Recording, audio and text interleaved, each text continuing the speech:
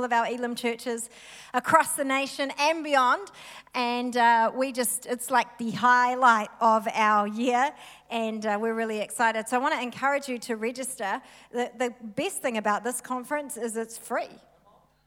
How is that a thing? It's free. So what's the excuse? There's no excuses. This is in the school holidays too. How's that?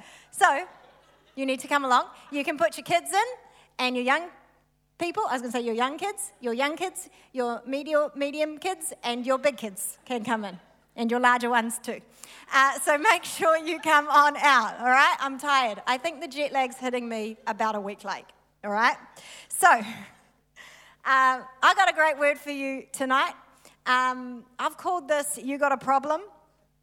You know when people staunch you out and they're like, you got a problem? I feel like if we all answered that honestly, like we'd be like, well, you know what, actually, now that you're asking, I've got a few things on my mind at the moment.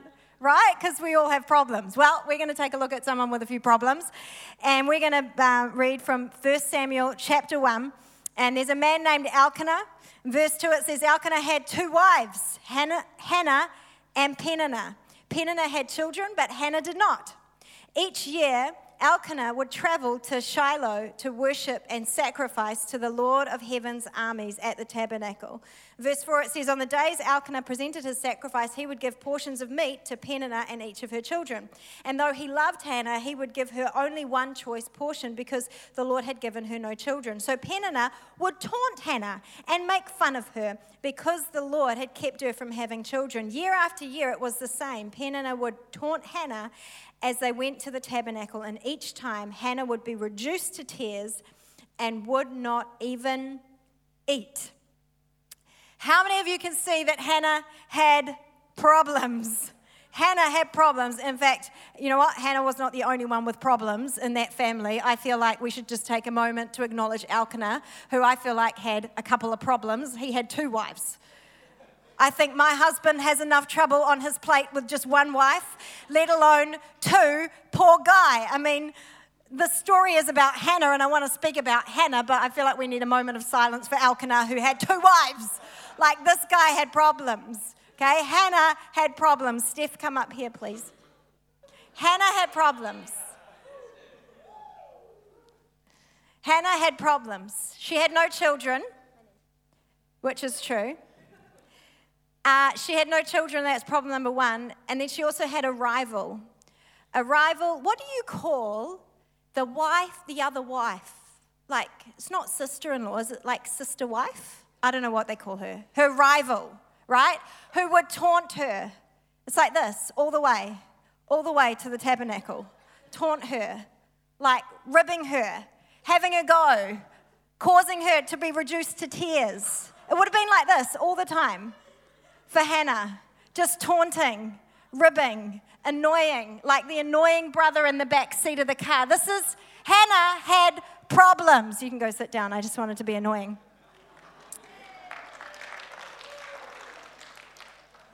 She's well trained to not hit back. See, in our very introduction of Hannah, she's defined by her lack. She's introduced to us by the very thing she doesn't have. When we are introduced to who Hannah is, we aren't told about her character. We aren't told what she's like as a person. We aren't introduced to her as her giftings or the kind of person she was. No, we are introduced to her by the very thing she doesn't have and couldn't do. Hannah is defined by her problem. She is defined by her lack. Hannah had problems. Anybody had problems in the room? Anybody got problems? I feel like nobody is excused from problems. Nobody is exempt from problems. Whether you are rich or poor, you've got problems. Whether you are good looking or not, you have problems. Whether you are married or single, you have problems. Whether you are short or tall, you have problems. Whether you are qualified or unqualified, whether you're employed or unemployed, You got problems. Everybody has got problems, not one of us. If you live on planet Earth and you breathe fresh air, you have got problems. You're going to come against problems in your life. In fact, I have to tell you that even the people who you think cause you problems have problems. And even the people whose life you look at and think, gee, their life looks pretty sweet. I like to have a bit of that life. I got to tell you something. They've got problems. And I feel like so often we look at that, we want to trade with people because we think we'd like to switch places, thinking that their problems are less than our problems. Like all the single people in the room are like, oh, it'd be really nice to share my bed with somebody. And then all the married people in the room are like, oh, I just wish I had the bed to myself. You know, we've all got problems. It's like all the people with straight hair want curly hair. All the people who are tall want to be short. Does it work like that? I'm not sure. Everyone's got problems. And do you know what? The thing I love about this story is that it tells us in the Bible there, in Scripture, it tells us that Elkanah every year takes his family up to Shiloh to make sacrifices and to worship. And so many times he would do this. He would take, his whole family would go up. This is what they did. This is the habit that he was building in his family. And what I love about this is that Elkanah was building habits in his family that gave his wife Hannah a place to go and take her problem. See, the place that they would go to was called Shiloh, which means a place of rest, a place of peace. And so in Hannah's most taunted moments, in her turmoil, in her desperation, in her anguish, and in her pain, Elkanah had established habits in his family that allowed Hannah and gave her a place to go and find rest and peace in the depth of her pain and her striving and her anxiety and her worry and her concern. I have got to tell you how important it is for you to begin to build habits in your life that will give you a place to stand and a place to go to and a place to take your problem in the depth of your anguish. You have got to know that your habits, the habits you build in your life, will override your emotion in the moment. The habits that you build in your life will override any emotion or strain that a problem could put on you. See, a life that is not built on habits when faced with a problem is a life that responds out of emotion. If you don't build the habits in your life, if you don't build holy habits in your life, then when you're faced with your problem, you will respond out of your place of emotion, frustration, worry, anxiety, concern, anger. You will respond out of a place of emotion. But if we have spent time building day after day, week after week, month after month, holy habits in our life, we don't respond out of our emotion because our habit that we have built kicks in and overrides. What we have is a new default. We have a default that actually comes from a different place. And we don't no longer respond out of an emotional place of frustration and anxiety and worry and concern. What we respond from is out of a place of trust and peace and rest and knowing that your God is faithful because you've built a habit of prayer. You've built a habit of going to the Word. You've built a habit of turning up at church even when you didn't feel like it. You've built a habit of getting up and spending time in devotion even when what you wanted to do was pull the covers over your head. And so we no longer respond out of that place of emotion because our habit overrides that emotion and gives us a place to take our problem. Do you have a place to take your problem? Do you have a place to take your concern? Do you have a place to take your desperation and your anguish? Hannah had a place because Elkanah built a holy habit in his life. We read on that we continue the story. It says, once after a sacrificial meal at Shiloh, Hannah got up and went to pray. Eli the priest was sitting at his customary place beside the entrance of the temple. Hannah was in deep anguish, crying bitterly as she prayed to the Lord. And she made this vow. She said, O Lord of heaven's armies. I love that she called him the Lord of heaven's armies. She could have chosen any of his names. He's got a lot. There's a lot of things they called him. She chose to call him the Lord of heaven's armies. Why? because I believe she knew she was appealing to the God of victories. She was appealing to the God who conquered. She was appealing to the God that she'd heard about, for the God of her ancestors who she knew had fought battles and won. She was appealing to that God when she was praying. She said, "O Lord of heaven's armies, if you will look upon my sorrow, O Lord of heaven's armies." I wonder how many of you tonight in your problem need to begin to appeal to the Lord of heaven's armies, to the Lord of victory, to the Lord who will conquer. She says, look upon my sorrow and answer my prayer and give me a son. She said, then I will give him back to you. He will be yours for his entire lifetime. And as a sign that he has been dedicated to the Lord, his hair will never be cut. Listen, there are a couple of things I want to share with you tonight that I believe Hannah did that helped her journey through her problem. The first thing that Hannah did was she gave her problem a purpose. Hannah gave her problem a purpose. In fact, she turned her problem into her purpose. Hannah came to God. She said, "Lord, I have a problem, but I don't want it to stay a problem. I don't want it to simply remain a problem. I want purpose to be born out of this problem." See, from a position of brokenness and desperation, Hannah was determined to give birth to promise. She was determined to give birth to a promise that would spend a lifetime glorifying God. How good is God that he would turn our problems into purpose, that he would take our problem and give us a purpose. When you are facing a problem, can I ask you to remember that God can take your problem and he can give you purpose in it. It serves a purpose. See, so often I feel like we spend time asking, begging, wishing that God would take away the problem. God, would you fix it? Would you take it away? Would you take it away? Would you take it away? We spend so long praying that God would take it away that we miss what he is trying to do with us and in us through the problem. See, he, and so many times, is trying to birth something in us. He's trying to create something in us. He's trying to change something in us and shape something in us and mold something in us. I've got to ask you tonight, what is God trying to do in you?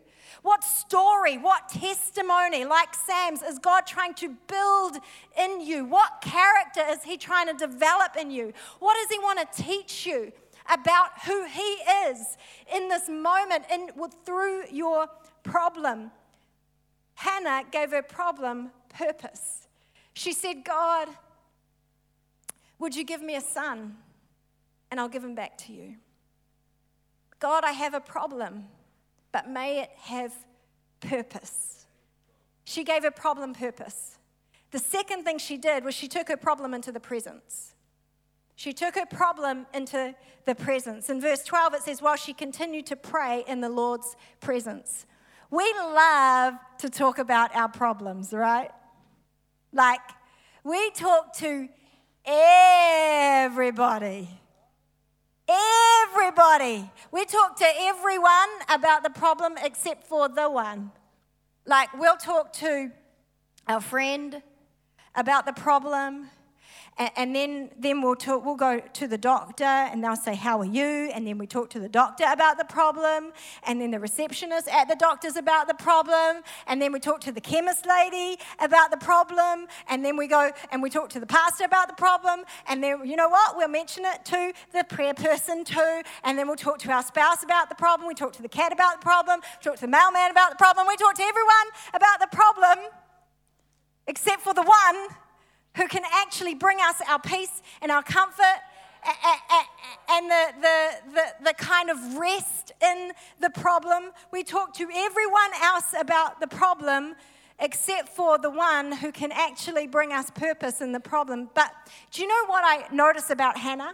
And I was kind of waiting for it all along as I read in the story. She never once lashed back at Peninnah, her rival sister wife. She never once lashed out at her. I was waiting for it. I was like, ooh, come on, Hannah. She didn't do it. Do you know what else she didn't do? She didn't whinge to her husband.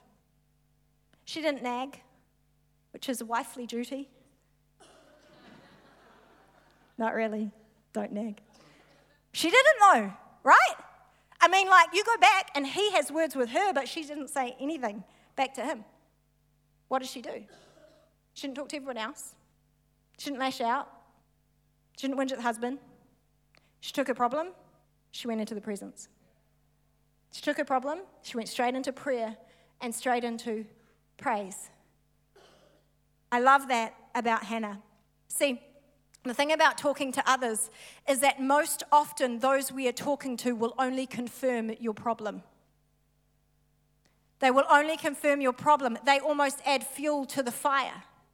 It's like American Idol. And you get these people that go onto American Idol and everybody knows they can't sing. But they've entered American Idol because their mummy told them they could sing.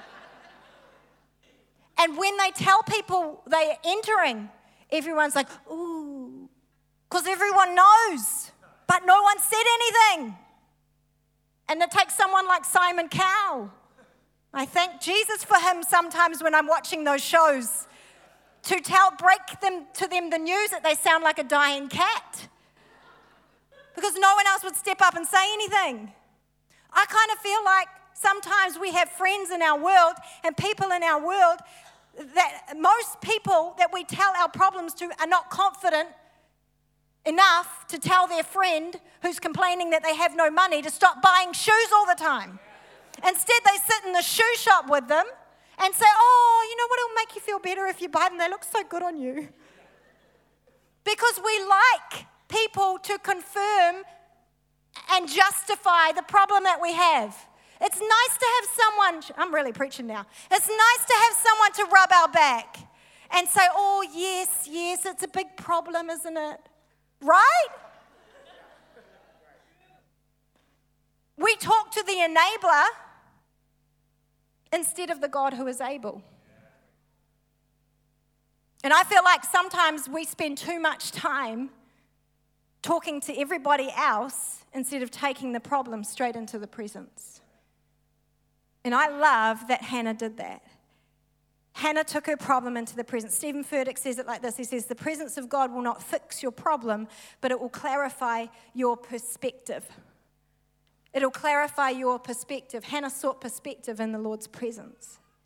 We can seek perspective in God's presence because in God's presence comes, God's presence is cultivated in moments of worship and praise. And moments of worship and praise take authority from the problem and give it back to God. And so when we're in our moment of praise and worship in the presence, we're saying, God, my problem is not the biggest thing in my world right now, but your love is, and your faithfulness is, and your goodness is, and your ability to overcome is the biggest thing. When we praise him, we take the authority off the problem and we give it back to God. And so in that place, we get a new perspective because not only do we see how big our God is, but we also see his purpose in it. So Hannah took her problem into the presence, and this is what happened. It says, while she continued to pray in the Lord's presence, Eli watched her mouth. Hannah was praying silently, and though her lips were moving, her voice could not be heard. Eli thought she was drunk, and he said to her, how long are you going to be drunk? Get rid of your wine. I love it. It's just entertaining, isn't it? No, my Lord, Hannah replied, I am a woman with a broken heart. I haven't had any wine or beer. I've been pouring out my heart before the Lord. Don't think of me as a wicked woman. I've been praying from the depth of my anguish and resentment. I love her heart because most of us, if we're real honest, would take our resentment somewhere else before we took it into the presence of God. Wouldn't we? If I'm honest, I'd take my resentment somewhere else before because that would get me my backstroke and my justification and my validation, right? But she took it into the presence of God. I love it. Eli responded, go in peace, and may the God of Israel grant the request you've made of him. May your servant find favor with you, she said. She replied, then Hannah went on her way. She ate and no longer looked despondent. Then it goes on, verse 19, the next morning, Elkanah and Hannah got up early to worship before the Lord. There they go, building a holy habit. Afterward, they returned home to Ramah. Then Elkanah was intimate with his wife, Hannah, and the Lord remembered her. The Lord remembered her. wait a minute. The Lord remembered her. Did God forget her? Was it like out of sight, out of mind? Was it like so many kids to keep track of? Surely I'm going to forget someone. Was it like taking a whole bunch of kids on a school trip and he's got to be counting and continually taking the roll? So did God forget Hannah? I can remember this time when we were filming for a Vision Sunday. And so we had a whole bunch of people turn up at a field and we were filming, and we spent a couple of hours there doing a bunch of stuff, and we ordered a stack of pizzas because it was around dinner time, so we thought we'd better feed everybody. So we ordered a whole stack of pizzas in, and we finished the filming. It went really great, and everyone was sitting around eating and having a great time having pizza. And see, my oldest son Judah was there, and we had recently taken him off dairy because he has sinus issues, poor child. He's like the allergy child. I have allergies. And he's got, you guys should feel sorry for him when you see him because he's such a good boy. He never complains. And so he can't have dairies, no ice cream, no milk, no cheese, no cream, no cheese, no cheese, no cheese. And so we're all sitting having this pizza, and I feel this tug on the back of my top, and I turn around and there's Judah. I said, "Hey buddy, what's up?" He's like, "What am I going to eat?" I'm like, "What do you mean? What are you going to eat?" He's like, "Well, I can't eat cheese." And it suddenly dawns on me, I've forgotten my child. Wait. He looks up at me. He's got these big blue eyes. He's very handsome. He looks up at me with this handsome little face, big blue eyes, and he says, "Mummy, did you forget me?" I am the worst mother in the world. I didn't even know what I said, and I think we bought McDonald's on the way home. Did you forget me? Is God such an epic parent failure as me that he would forget his child, his own flesh and blood? No, he's not. See, there are a number of significant moments in Scripture where it mentions the words, "and God remembered," or "and the Lord remembered." And God remembered Noah, and God remembered Rachel, and the Lord remembered his covenant with Abraham, Isaac, and Jacob, and God remembered Sarah, and God remembered Hannah. Is God that forgetful? Is the God of the universe that forgetful? No. See, the word remember in each of these circumstances is translated as the word zakar, meaning remembrance or memorial, with the root word recognize and mark, to recognize and to mark. See, in each of these circumstances, when you read them, it follows a series, a time of waiting. These words follow a time of waiting, a season of waiting, a season of the unknown, a season of not knowing when something's going to happen, a season of waiting for a promise or waiting for God to move. And then it is followed, the words "and God remembered," it is followed by a miraculous act benefiting those it says he remembers. Follows a season of waiting, followed by a miraculous act of God. See, it was not that before this moment God had forgotten. He wasn't like going about his business, saw Hannah and was like, "Oh, shoot, sorry, forgot about you, whoops." No, it wasn't that before that moment he had forgotten. No. It was that this is the moment that he had chosen to do something, to mark it as significant, to recognize it as a significant moment. This was God at an appropriate time creating a memorial. This was not about God remembering or forgetting an individual. It was about him creating a memorial moment so that he would be glorified. What is it that you're waiting for that you feel like you've been forgotten in?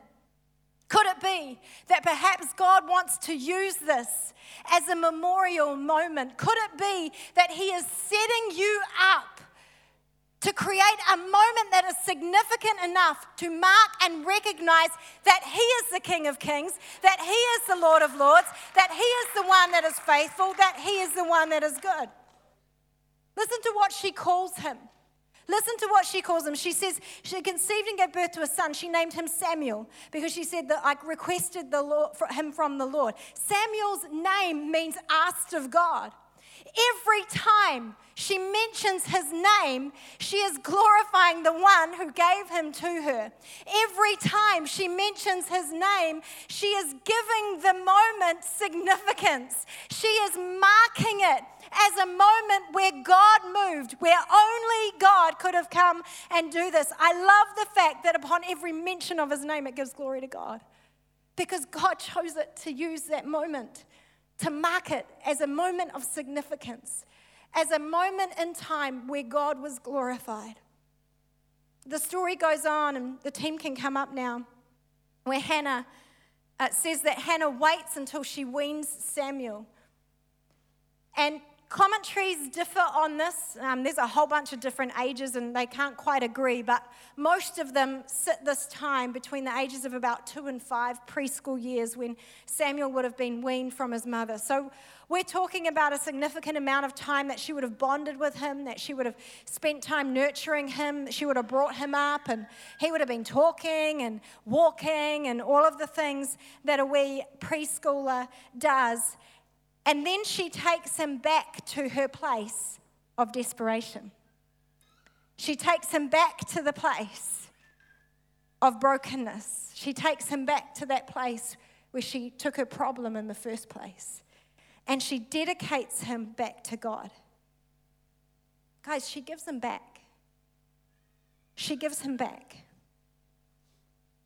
In verse 26, it says, "Please, my Lord," she said, "as surely as you live, I am the woman who stood here beside you praying to the Lord. I prayed for this boy, and since the Lord gave me what I asked for, I now give the boy to the Lord. For as long as he lives, he is given to the Lord." Then he worshiped the Lord there. See, it's one thing to have faith and believe for an answer and receive it. It's a whole nother level. It's a whole nother thing to receive what you have been believing for, waiting for, desperately hoping for, and then let it go and give it back to God. Pastor Luke, just a few weeks ago, said the true test of faith is not in the praying, believing, and receiving what you've been asking for. The true test of faith is, can you give it back again? Can you give it back again? See, you might be asking for a job, but are you willing to tithe? You might be asking for your business to succeed, but are you willing to do it God's way and so say no to the dodgy deal? You might be asking for a house, but have you spent any time building God's? You might be asking for healing, but would you well and truly dedicate your life back to Him? You might be asking for a purpose, but will you go wherever He sends you? Will you do whatever He asks you to do? See, so often we make promises in our brokenness that we forget to honor in our wholeness. See, God remembered Hannah, but then Hannah remembered God. And the question is, when God delivers on His side of the bargain, can you honor what you said you'd do? Can you honor your commitment? Can you give it all back to Him and still have faith and believe that He is good? I think that's the hardest part of the journey. But the beautiful thing about this story is what we learn in 1 Samuel chapter 2, verse 21. where it tells us that God gave Hannah 5 more children after Samuel. Because you can't outgive the God of armies. You can't outgive him. I'm going to ask each of you to stand to your feet tonight, church. And as I said at the very beginning, we've all got problems. We've all got issues. And not one of us is exempt. In fact, I listened to get it back in my head again. I listened to myself speaking this message in the car on the way home today. And Judah, my oldest son, the dairy guy, the allergy guy, he's listening to the thing. And when I said we all have problems, he's like, yep, that's me. If my 8-year-old son can identify with this message as having a problem, then I think you and I, who've seen a little bit more life, can probably say, you know what? I got some problems. And what I want us to do is I actually want us to sing the 3rd song that we sang, and Who You Say I Am. And I want us to take a moment to take our problem into the presence. Because I feel like there are so many times when outside of the presence, our problem can seem so overwhelming. It can feel like it's just absolutely impossible. But right now, in a gathering of people calling on heaven, the Bible promises that where 2 or more are gathered, He is there. And we have got to believe that if we can come into this room with a combined faith, that God could not just shift a circumstance, but He could shift our perspective. And He could shift the authority from the problem back to the God who is able. So we're going to take a moment right now. I'm going to pray, and then I'm going to get the team to sing. And what I want you to do is I want you to take that problem, and I want you to take it straight into the presence of God.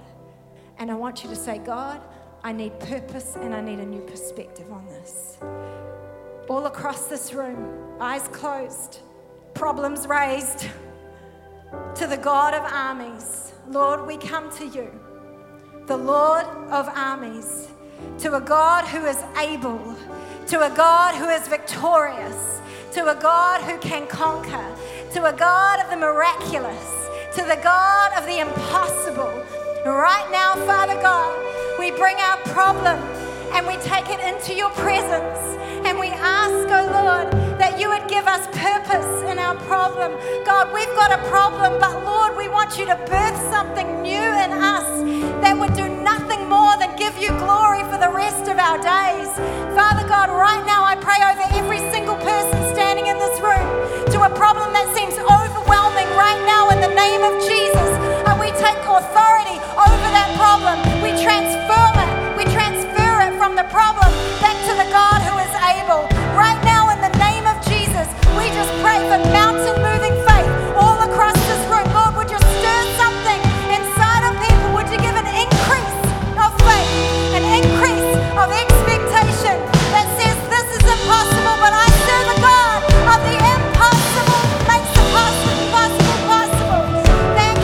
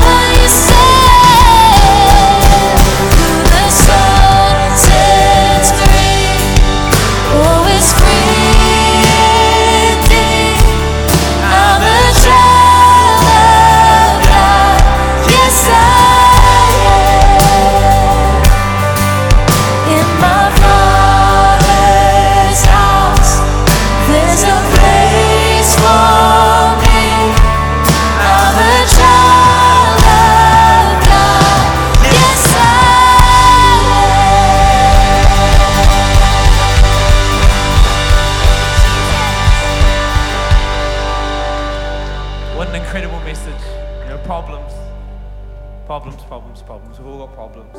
I got way too many problems. But there's one particular problem that by default we all face. It's a problem that the Bible declares as sin. And in just a moment, I just want to pray one final prayer before we finish our time together. In Romans chapter 3, verse 23, it says, "For all have sinned and fall short of the glory of God." What that means is, despite our efforts, we don't measure up to the perfection of God. And I tell you why that's a problem. Because God in His perfection, God in His holiness, can only be where there is perfection and holiness. We can only have relationship with God if we ourselves are perfect. And the Bible's clear here, and if you're anything like me, we're far from perfect. We've got a whole bunch of problems. Sin is simply when we choose our own way over God's way, and it separates us from a perfect God. But God, wanting nothing more than to have relationship, close, personal, intimate, meaningful, life-giving relationship with every single person, He sent His Son, Jesus, who was perfect, to die in our place. And when Jesus paid the price for our sin on the cross, the price that you and I should have paid, and when He died and He rose again 3 days later, what He did was He defeated the penalty and the power of sin in our life. From that moment, anyone who would believe that Jesus died for our sin and that God raised Him from the dead, the Bible says, would be saved, would be given a brand new start, a clean slate. The Bible says that when our spirit connects with the Spirit of God, it confirms that we are a child of God. I'm going to pray a prayer in just a moment that I invite you to pray with me if you'd like to. So I just invite everyone just to close their eyes right where they are. The problem is that in our own strength, we are separated forever. But the beautiful solution is that God made a way. He made a way where it doesn't require you to get anything in order first. All God requires of you is your surrender. And I'm going to pray a prayer. If you're saying, that's me, count me in. I want to get my life right with God today. Today is my day. I've been doing it in my own strength. I've been choosing my own way, but I need God to guide me. I want to live this life for Jesus. I want to know what it feels like to actually live out the purpose for which I was created. Then I invite you to pray this in your heart as I pray this out loud. Say, God, I know that I'm a sinner and this has separated me from you, but I believe that Jesus, you went to the cross for me. You paid the price that I deserve to pay so that I didn't have to, so that I could be seen as innocent. And so God, I choose to turn from my old way of life. I choose to place my hand in your hand, and I ask you, God, to be the Lord of my life, the one that I can trust, the one that can guide me. And I ask you to be my Savior, the one that stood in the gap to pay the price that I could not, so that I could experience the freedom I was designed for. God, from this moment, I declare that I am yours and you are mine. With every eye still closed, if you prayed that prayer and you meant it, you said, count me in. I want to give my life back to God by surrendering your life fresh to Him today. I want you to do something nice and brave. In just a moment, I'm going to ask you to lift your hand. The prayer has already been made. The life change has already begun. The hand up is just so I can acknowledge you and you can put it straight back down. If you prayed that prayer, you meant it with every eye closed, I want you to be nice and brave. Lift your hand in 1, 2, 3. Go right now. Right now, lift your hand. Awesome. Over here, and over here. Thank you so much. At the back on my right, is there anyone else? You're saying yes to Jesus today. You know that it's not about getting it in order. It doesn't all have to make sense, but Jesus loves you. He has a plan for your life. This is your moment. This is your day. Don't let it pass you by. Final moments, and I'm going to pray one final prayer. Praise God, praise God. God, I thank you for life change. I thank you that people have responded to you in a way today that would leave them never to be the same again. Completely covered by your grace, completely forgiven, the start of a brand new exciting journey. I pray, God, that you would continue to download fresh revelation and understanding into their life. God, you would bring the right people around them and you would journey with them in this brand new exciting life that you've given them. We thank you for that in Jesus' name. Everyone said, amen, amen. Can we praise God for life change tonight? He's amazing.